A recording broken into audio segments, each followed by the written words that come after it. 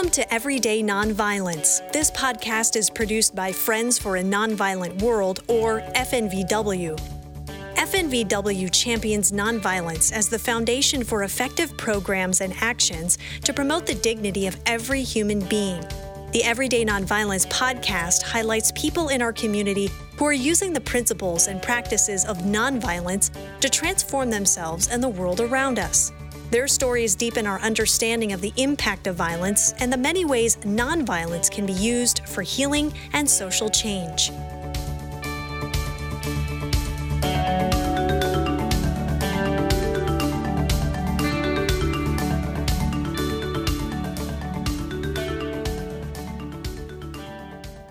Every year, the United States celebrates Martin Luther King Jr. Day in honor of MLK's life and legacy. The gains made by the civil rights movement under his leadership are a powerful example of what can be accomplished through strategic nonviolent action. But how much do we really know about MLK and the nonviolent activism of the civil rights movement? How do we continue to move Reverend Dr. Martin Luther King Jr.'s vision forward in our world today? In this series of short episodes, we'll be exploring the 6 principles of Kingian nonviolence, which were the underlying moral values and beliefs that guided MLK's life and activism. Each episode in this series will focus on one of the 6 principles of Kingian nonviolence. Welcome to Episode 4, Accept Suffering Without Retaliation for the Sake of the Cause to Achieve the Goal. I'm your host, Jaren Peterson Dean. I'm here with Peter Digitali Anderson, Program Director and the Director of Formation at Peace Catalyst International. Peter leads workshops on the topic of nonviolent living that draw directly from the 6 principles of Kingian nonviolence. He will be our guide as we seek a deeper understanding of the nonviolent principles and practices that were so integral to MLK's life and leadership. Peter, thanks so much for joining us again and sharing your knowledge. The 4th principle of Kingian nonviolence, to accept suffering without retaliation for the sake of the cause to achieve the goal. How was this principle a part of the civil rights movement? Excellent question. King viewed this idea of accepting suffering without retaliation as essential to the success of the civil rights movement. And this was both a moral principle, but also a strategic one. Accepting suffering wasn't a new idea to most Black Americans. History of slavery, Jim Crow, constant verbal and physical abuse, social exclusion. In many of these cases throughout the history of white supremacy and where Blacks have been placed in society and how they've been treated, fighting back would have made things worse or gotten them killed. Many Black Americans knew that retaliation was not going to help them, at least on an individual level. And for King, by choosing to accept suffering as a way of facing the violence rather than trying to escape it, civil rights activists were reclaiming their power and reclaiming their moral authority and shining a light back on those who were doing the harm, to bring the light, to elevate, to show the world what was happening. And the acceptance of suffering while non-violently resisting was part of how they chose to attack the forces of evil while extending grace to the people who are doing the evil. And I also really want to emphasize, in the last episode, we talked about the danger of having these nice, highfalutin ideas that are harmful to people who are stuck in the mix of it.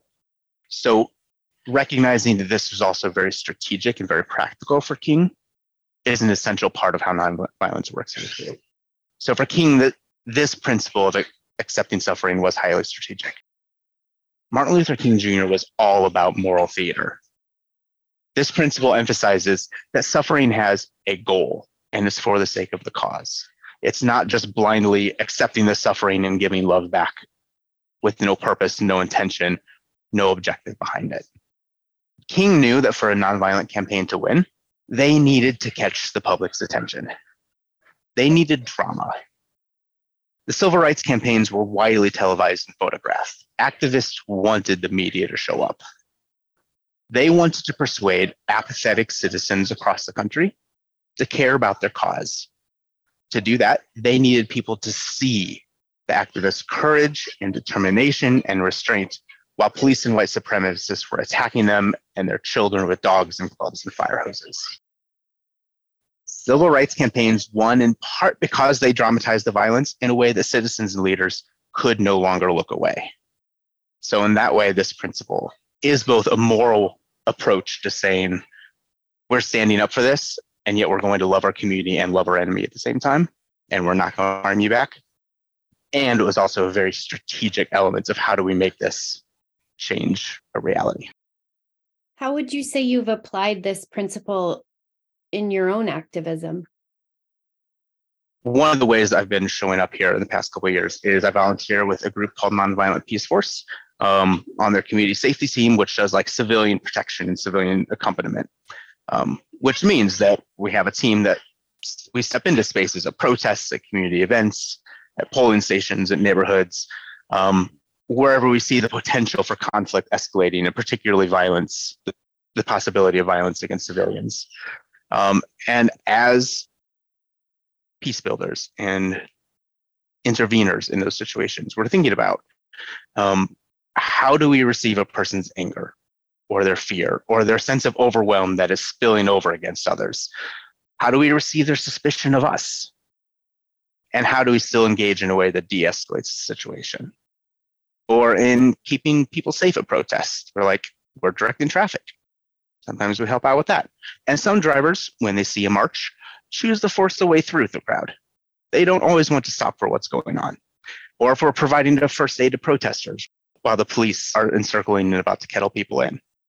Or if we're walking a protester through a police line to get them safely to their car, knowing that the police could choose to arrest any of us at any time in the process. Some of these I've actually been part of. Some of these I know others on the team have done, but these are all examples of what does it look like to be able to show up, receive the violence or the possibility of violence and suffering from others. And of course, this principle of choosing to accept suffering for a bigger purpose plays out in many other areas of our lives too. It's much more than just on the front lines of a protest. I'm glad you said that, because I was listening to you and thinking about people who their initial reaction to suffering would be to act out, potentially in a violent way. And I'm sure this goes back to the skill that we've been referencing throughout this series, but how can you shift someone's instinct for retaliation into a place where they're able to accept suffering for a greater good?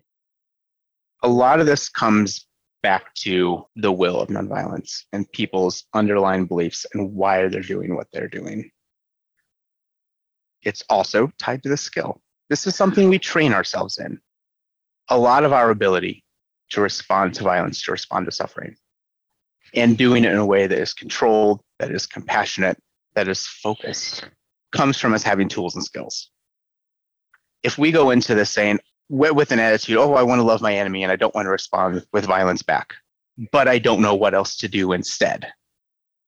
If I haven't developed the intervention skills, if I haven't developed the nonviolent communication skills, if I haven't developed the personal internal mindfulness and awareness of my own body's reactions, my somatic skills, then I'm not going to know what else to do instead. So there's skills we learn to do that. And we do that in community. When we are doing this with other people, it's a whole lot easier to respond in a loving and nonviolent way than if we are alone and doing it by ourselves. And for some people, this is a tricky principle. There's a reason why this is in the moral principle side of things, which some people believe and some people don't. There are people who believe in the moral principled side of nonviolence and these are my values, this is the way I show up in the world, and I'm going to embody them as the best I can. There are other people who are going to join a movement and they are doing it because they recognize the strategic value of it, but that doesn't necessarily mean that's what they're about. King and other civil rights movement leaders had moral commitment cards that people had to sign that if I'm going to be part of this commitment, I will go to these trainings, I will act in this way. And they had teams of people that were helping to keep people in line, helping to, at the protest, keep people nonviolent. So it was a collective effort that people were agreeing to. And maybe that's what they did in the rest of their lives. Maybe that wasn't what they did in the rest of their lives. But it was a decision that they made in this moment for this cause to achieve this goal, we will all sign on to this. I'm wondering if mindfulness and perhaps even meditative practices could be helpful in this way of accepting something when it's really hard. Is that ever part of what you teach? It's integrated into a lot of it, yeah. One of the practices that we do when I'm out with Nonviolent Peace Force is we have the simple practice of a holistic check-in where we're checking in with our bodies, with our thoughts, with our feelings, and what we need from each other in that moment. We want to notice what's happening within us because that awareness, that mindfulness is what helps us to both know what we need to choose to meet our needs and helps us to be aware of what capacity we have for whatever comes next and to make choices off of that. So yes, some form of both mental and emotional and somatic body awareness, mindfulness practices, I think are essential to be able to do as well. Peter, can you share a reflection question for us to think about this fourth principle of Kingian nonviolence? In this one, I want to get into a bit more what does resilience and sustaining this practice look like? Because this is a difficult one that a lot of people aren't always going to agree with. And maybe there are times when it's not appropriate for people.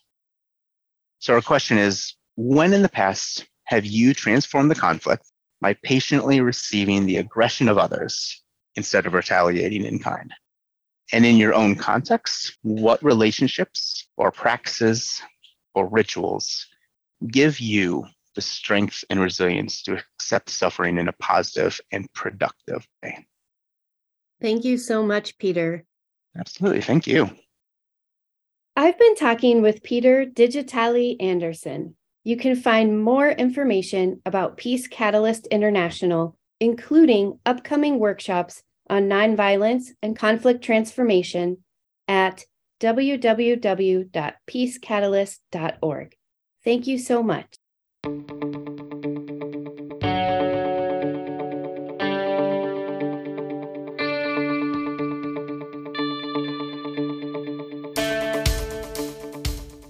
Thank you for listening to Everyday Nonviolence. To learn more about Friends for a Nonviolent World, visit our website at fnvw.org or call 651-917-0383. We hope you will subscribe so that you don't miss future episodes and insightful conversations. Please note that the views expressed in this podcast are those of the host and guest and are not intended to reflect the official positions of FNVW, its staff, or board of directors.